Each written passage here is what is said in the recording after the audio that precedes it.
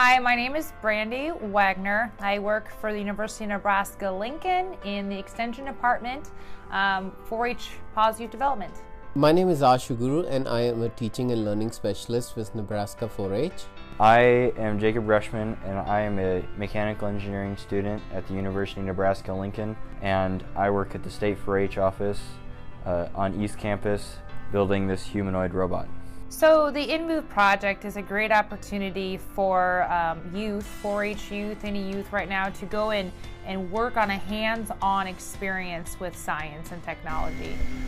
This is a great opportunity for youth that are going into the collegiate level to get hands-on experience before they even reach the collegiate level. So our goal is to build this learning community of youth who can be physically located anywhere but still be working on a project together, be able to support each other in this learning process, and also exchange ideas as they proceed on a project. If a youth were interested in participating in this project, they would probably be paired with 2 to 3 other students throughout the state, and they'd be kind of assigned a portion of the robot to build. The output that is produced by this project is a working humanoid robot which can interact with the user using voice commands. To start with, Ashu helped me with the starting of printing, but I assembled almost everything that's a part of it on this robot that you can see, and also on the inside.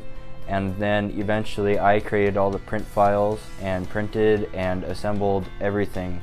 They're going to have successes, they're going to have failures, they're going to start to do the engineering process and they don't even know that they're doing the process. So as an educator, that's, by the way, amazing.